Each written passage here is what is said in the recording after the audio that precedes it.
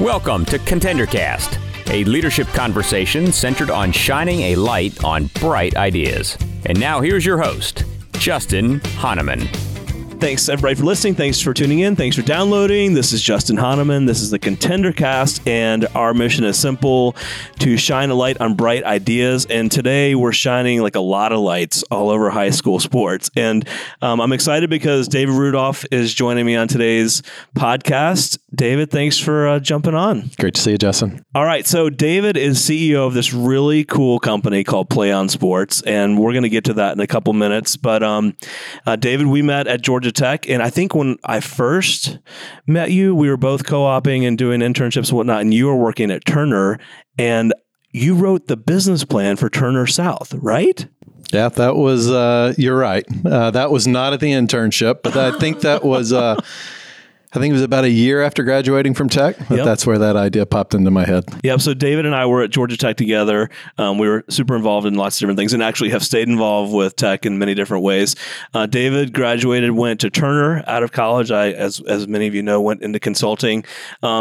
And then an opportunity came up, right, David, for you to take a piece of business and spin it out of Turner and start Play On Sports. So why don't you tell us a little bit about Play On Sports? Yeah, so the roots go back to Turner South when we started. So while I came up with that concept, we launched that network and ended up running it for 6 years.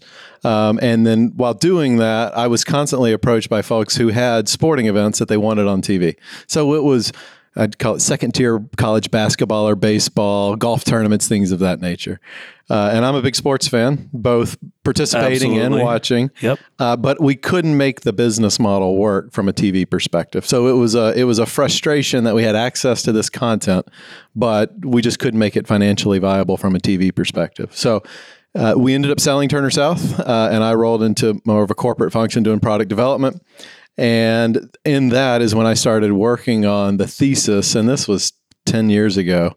I was a young man back then when I started. We both were, I guess. Yeah, a lot less gray hair and maybe 10 or 15 pounds less back then. But the core thesis I wanted to figure out was, how do you produce and distribute live sporting events that aren't on TV in a cost-effective way? And someone told me, hey, you can put video on the internet. And I was like, I don't know how that works, but that's a great distribution channel. So we started inside of Turner, as you said, incubated it there for 2 or 3 years. And then about 8 years ago, I left, raised some money, bought the business from Turner, and made Play On an independent company. Okay, that all sounded really simple and like it was no big deal, but there were obviously a lot of key steps that went into not only the decision to spin out the business, but also kind of getting it started. So a lot of our listeners are either have built their own company or thinking about building their company. What are some of like the key things you learned in getting this started, from the ground up? We could be here for hours. We have about 25 minutes. So look, I give folks advice all the time not to follow my path, because everybody's got their own path. Where mine came from was I actually thought I was going to stay at Turner for 3 more years. I had an employment contract ready to go, and it was over the 4th of July, was going to sign it, and picked up the pen, and some mythical force stopped my hand from signing the document. Wow. And so I came in the next Monday and resigned. And that had to be a bold move. I just had my first child, and we had our second on the way, and the economy was great, but the economy very quickly turned into the Great Recession. So yeah, I timed it perfectly in terms of the time to leave a cushy corporate job and go venture out on this experiment.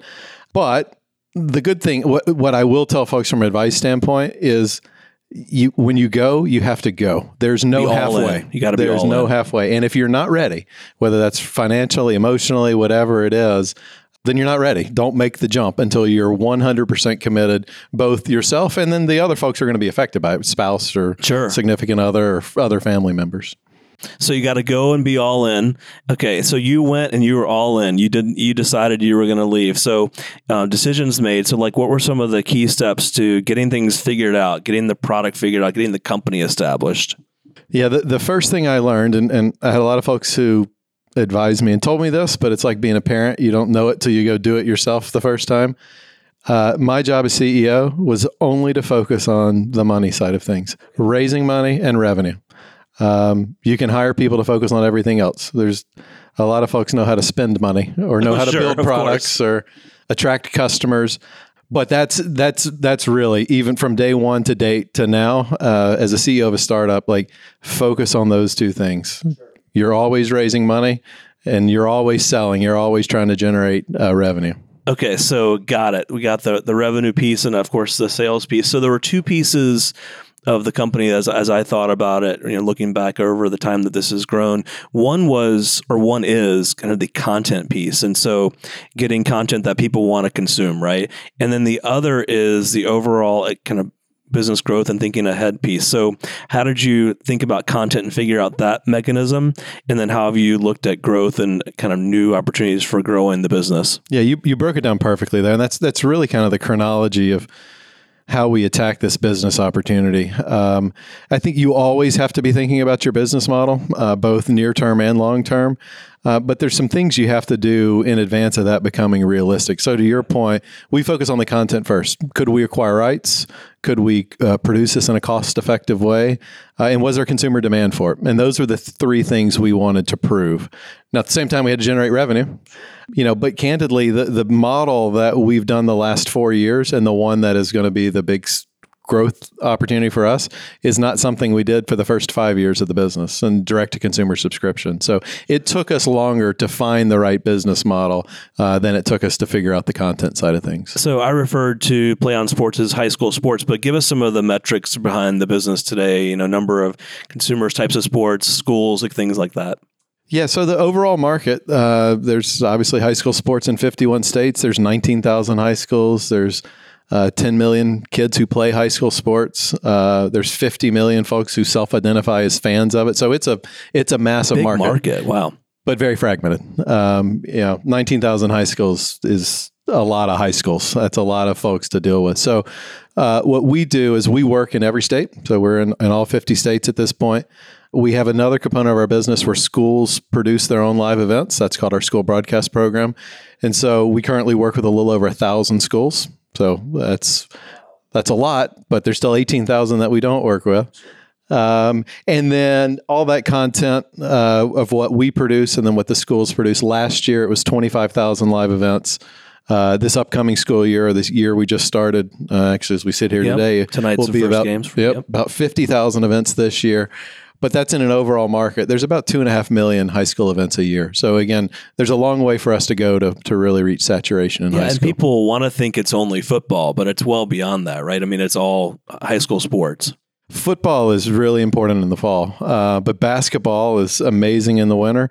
Wrestling does incredibly well. Wrestling is a top 5 sport for us. And then we have 3 really robust seasons. I used to say fall was the strongest and winter and spring were a slight step back. I'd say all 3 are pretty equivalent at this point. Interesting. Okay, so we've got the content piece. And one of the things I know you shared with me before we got on the air here was, the importance of locking up agreements with the high school athletic association and whatnot. So how important was that in order to get kind of your place in the market? Yeah, some of that was really driven by my experience at Turner. And while we knew we wanted to build this as a platform business, the back to the schools producing thing, the downside of those businesses is you don't really build a great mousetrap.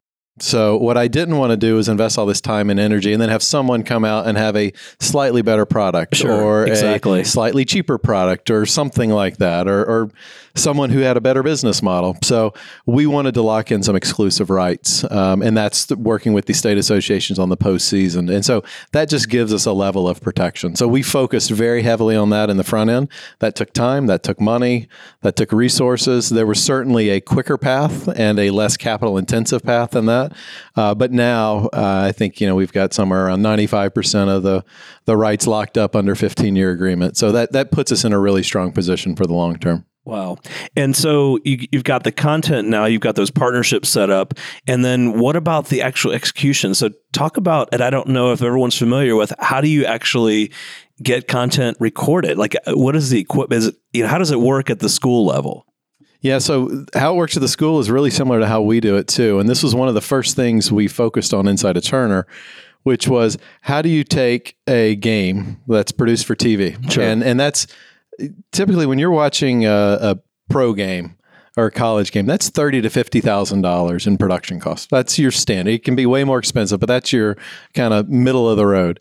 We wanted to produce games for $1,000 or less, just given that these audiences were inherently going to be smaller. So one way you do that is, instead of using those big TV production trucks that everybody's familiar with, is camera and equipment and technology continues to get cheaper, and they're all HD. And so can you take a consumer level camera and can you upgrade from there slightly? So that's really how it is. And to now, where a school can effectively produce a really quality broadcast with a laptop, an HD camera, a consumer grade HD camera, a tripod, a small little soundboard, and a headset or two. Everything I just described is, $1,000, $1,500. So that's what it costs to get started producing a game these days. That's pretty awesome. Again, leaning back on your knowledge of the industry, though, I'm sure that helped in terms of just knowing what kind of equipment was out there and how to think about a production. That's a piece of it. And again, we benefit just as the technologies continue to change over the years and get better.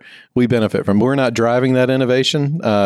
The Sonys and the Dell computers and all, they're the ones driving that, but we're definitely a beneficiary of that. So one of the cool things I would think for the schools is their opportunity to have their own broadcast operation, right? I mean, to give a student or a teacher the opportunity to be the spokesperson for these games. And like, what percentage do you see of that versus a different model where you'd have the cameras just set up and you're watching the games? Yeah, so you said it, Bess, and I think, if this had existed when you and I were in high school, right, I can guarantee you would have been definitely, on air. Yeah. I would have definitely been the one broadcasting men's basketball or something. Yes, you would have been in front of the camera. I'm more a behind the camera type guy. Oh, come on. But no, that's in addition to the business side, that's the real redeeming side of this, is you are giving kids the opportunity to, in many cases, they're building their own mini ESPN for their high school. Sure, exactly. And sometimes it's the athletes who do it, but sometimes it's the kids who can't participate in sports, who want to be involved or around sports. And, we have dozens of stories where those kids become kind of the heroes, and get to hang out with all the cool kids because of the role that they play. So, and a lot of those kids, we've been doing this long enough that have kind of moved on from high school and have pursued this in college. Sure. And several of them have graduated and moved. So Wally Ballard, who started this at Westminster here in Atlanta, went on to call Georgia Tech baseball, I think, when he was in college. And now he's, I may be spilling the secret here, but now he's going to be the sideline voice of Georgia Tech football this year. So yeah, good to know. We've seen a couple of our graduates matriculate all the way through and now be able to pursue this professionally. That's I'd say a side benefit to what you guys offer. So, all right. So back to our kind of story here. So funding, you've got content, you've got, an office in Midtown Atlanta in the high tech space. Now you need some people that are going to pay to watch this, right? So how do you build a following? How did you pursue building consumers that were willing to pay a subscription fee? Yeah, so even landing on that was a little bit of a winding road. And when we first started this, YouTube had just kind of come on the scene. And what all the experts said is, this has got to be ad support. You got to follow YouTube's model. It's got to be ad supported. I was uncomfortable with that. I wanted a dual revenue stream model, and mainly because, again, the core of our product and the core of the audience is around live sports. That has a small shelf life where you can earn. So, for example, if I made a movie or a show on HGTV, that show can play and air for a long period of time. No question. A live sporting event's very valuable when it's live and very unvaluable right after. Unless you want to go take pictures or video of your child playing the sport. Correct. I think there are some other monetization opportunities, but they're a fraction of what the live is. So that was, we said, all right, it's going to be subscription and advertising. But at the time, there was no direct-to-consumer subscription that you could point to. People thought no one's going to pay for anything on the internet. Again, and this is before Netflix and exactly. So you wait long enough, and Netflix comes along and blazes the path, and all of a sudden, yes, there are tens of millions of people who will pay for the content that they're interested in. So that was the decision we made 4 years ago, was to pursue direct-to-consumer subscription as our primary revenue stream and advertising as our second. Before that, we had kind of wandered all over and looked at and tried a bunch of different stuff. Once we locked into that, that's where we've seen the phenomenal growth that we've experienced over the last 4 years.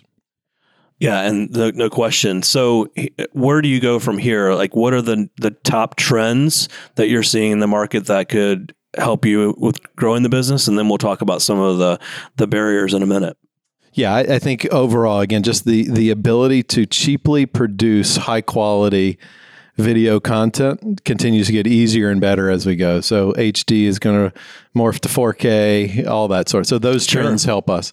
Also, the path that Netflix has blazed and others are blazing I remember when we first started this, someone said, people will be watching this on their phone someday. And I had a BlackBerry. Right. And I pulled it out and I was like, I loved my BlackBerry. Yeah. I was like, how is that going to work? I mean, that was the black and white screen. I didn't ever think I'd get off the BlackBerry, I have to tell you. Now I can't imagine not having an iPhone. But yeah, and now 55% of our audience is on mobile phones. So, and then take the next step of now Netflix and others have introduced folks to over-the-top streaming of where you're watching this content on the TV. So absolutely, all those trends will continue to push our business. Again, folks cutting the cord and not having cable and subscribing to things directly, those are all very prevalent. Plus, I'd say the macro overall trend is, if you think back to when we were in college, not every college football game was on TV. No. I mean, it's very rare that you'd find as many as you even have today. That's a consumer expectation now. High school is where college was 20 years ago. People still think it's kind of cool and a novelty. 20 years from now, it will be an expectation. It won't be, I wonder if my game is available. It's, where do I go find it? So again, just the good thing, the luckiest thing we did is we picked an industry where all the winds are at our back. We're not really having to fight any massive technology or societal or consumer trend at this point. No question. That's a pretty exciting space to be in, that's for sure. What about some of the challenges in growing a business like this? So, I mean, it's an exciting space. You've got great content. I mean, you're in athletics and sports, and high school sports are only growing, and you've got consumers now that are paying a subscription. But along the way, I'm sure you've had some challenges, things that, in starting any business that you've run across yourself. Like what have been some of those, and how would you coach others to be kind of wiser to be watching out for those? Yeah, like almost any business, multiple near-death experiences. And I mean, wow, I didn't think it was gonna be that bold. They're stressful when those happen. Sure. And I would say it even gets more stressful the bigger you get. I mean, the biggest weight that I bear, we have 55 full-time employees and a couple of thousand freelancers who produce events. I know they're very dependent on if I do my job. And you don't want to let them down, but you also that they see the opportunity. So the stakes just continue to get higher as you go. I would say the biggest adjustment for me, and as I talk to folks who are thinking about making the transition, what I was not prepared for, and I don't think you can be prepared for it, but you can be as aware as possible, is the emotional toll that this takes on you. On you. Yes, it is. In what way? The highs are higher than you've ever experienced, and the lows are lower. So that's one. I call that the magnitude or the amplitude, if you want to use the engineering term. Yeah. But the frequency is the harder part. Okay. I mean, in a corporate world, you have highs and you have lows. You measure those in weeks and months and years. In a startup, you measure it in terms of hours. I mean, there will be days where in the morning, I think this is the greatest thing ever and we are going to conquer the world. And by the afternoon, I'm pretty convinced we're going to be out of business and it's all over. Right. That whipsaw in terms of how fast it happens and how strong those emotions are, it's hard to deal with. And especially coming from, 10 to 15 years in the corporate environment. That's right. So it was a very difficult adjustment. I would say now, 8 years in, I don't think I've solved it, but I'm more used to it. I can talk myself out of the high highs, and I can talk myself back up from the low lows when they happen. And what about from a culture perspective? I've asked a couple of our podcast guests, to talk about culture, and how would you describe the culture here, and like what you've tried to put in place and what you've seen evolve? Yeah, I've never been like a real rigid culture guy, or like we're going to overtly invest in it. It's not my style. And I've also learned through this that I have to be very authentic to who I've got to be able to admit what I'm good at, and I've got to be able to admit what I'm not good at. And I'm not the cheerleader type. And when I try to do it, people see through it and it feels inauthentic. And so, but the culture I've tried to build is, and you may have to bleep this out, but it's real simple. It's a no assholes. The good thing about starting your own company, I don't have to work with anyone that I don't really enjoy. And so we try to build like the rest of us do that work in big companies and can't control that, right? I mean, right. We've tried to build a culture where we genuinely enjoy the people that we work with. That doesn't mean we always agree on everything or we get along, or it doesn't mean we don't have big arguments, but there's a level of mutual respect amongst everyone that everybody's showing up, working hard, doing their thing. And when we have a disagreement, we're going to come to a conclusion and we're going to move forward. And we have made a lot of mistakes in terms of bringing folks in who didn't fit that or who didn't. Right. But you can make a decision then quickly, right? I mean, much faster than some of the larger companies. And back to lessons learned, I wish I had made some of those decisions quicker. When you know it, and that's when you just need to go ahead and make that move. And that's what I know I've seen on the big company side and the places I've been, that it's always a struggle, and you might know right away that someone's not a good fit, but you got to go through a process, and it may or may not, and all the things that go with it from an HR perspective are a challenge. So what about from the perspective of your board of advisors? Not only your literal board, but others that have been, I'll call it that next level of advisors that have helped you along the way or given you some coaching or their lessons learned. How important have those people been, and how important is it to select that group correctly? Yeah, it's another. I think it's a great idea. It's not something that I did straight out of the gate in a formal way. Not intentionally. It was one of those, this kind of happened and you're running 100 miles an hour, and I never kind of hit pause to put that together. I've always, though, kept a short list of folks of people who I know and trust and who have a diverse background that I can bounce ideas. Sure. So I've always had an informal board of advisors that I could talk to. The biggest benefit for me in this transition, though, was when we made the decision to start the company and initially have it placed at the ATDC down at Georgia Tech. And the main reason this was my first time doing this. First time being a CEO, first time raising money, first time I was the first employee, and there were 4 employees to start, first time setting up a fax machine and a printer and all those sorts of things. Yeah, back when we had those.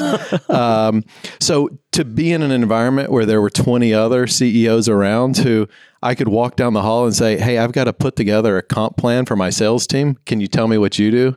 That was probably the most beneficial board of advisors that I had. Was just even their business had nothing to do with we did. Sometimes they were bigger, sometimes they were smaller, but to have 20 folks who were in a similar situation that I could bounce a question off or an idea off and get some very relevant real-time feedback on, that was invaluable for me for those first 3 or 4 years. I'm sure. And for those that don't know, the ATDC in Atlanta is basically a startup environment or incubator environment for small companies as they're looking to get started and grow and putting all of the right structure and infrastructure around them to help them be successful. And now, there's I can't keep up. I think there's a dozen or so of them around Atlanta at the time. It was one of the only ones. It was really the only option. So again, I think if you're looking to start a company either straight out of college or make this transition, I would strongly encourage some of that environment, at least for the first few years, because you're going to be surrounded by like-minded people who can help you figure out some of these things that you've never experienced and before. They've walked the path before. All right. So finally, where does our listening audience go to find info on Play On Sports? How can they subscribe? How can they sign up? Yeah, everything is consolidated at nfhsnetwork.com. It's a mouthful, but the NFHS is the equivalent of the NCAA in high school. And so they're our partner in this. And the members of the NFHS are the 51 state associations. They're partners in this as well. So 4 years ago, we rebranded to that. So again, it's nfhsnetwork.com. And all the content's available. It's a simple monthly subscription of $9.95, and you can watch any of the 50,000 games from around the country for that. That is awesome. All right. Well, David, thanks for jumping on today. Play on. All right. Thanks, Justin. For more information on today's topic or to access additional leadership content, tools, and resources, check out contenderbrands.com. Also, you can download other ContenderCast episodes directly via the Apple iTunes App Store and Google Play Store. And remember, every winner started as a contender.